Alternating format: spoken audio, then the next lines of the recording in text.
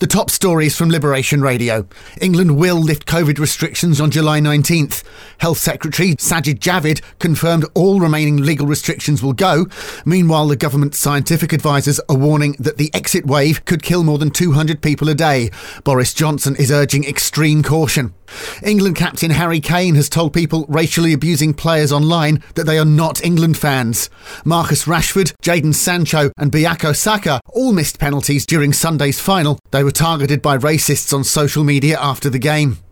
In Jersey, the island's abortion law could be reformed. Deputy Louise Doublé has revealed she's in talks with the Health Minister about bringing Jersey in line with World Health Organization and Royal College of Obstetricians and Gynecologists' best practice.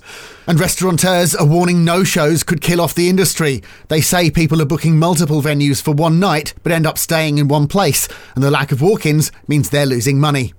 In Guernsey, a new variant could cause a third lockdown. The CCA are warning falling immunity or disruption to booster vaccinations are also a risk.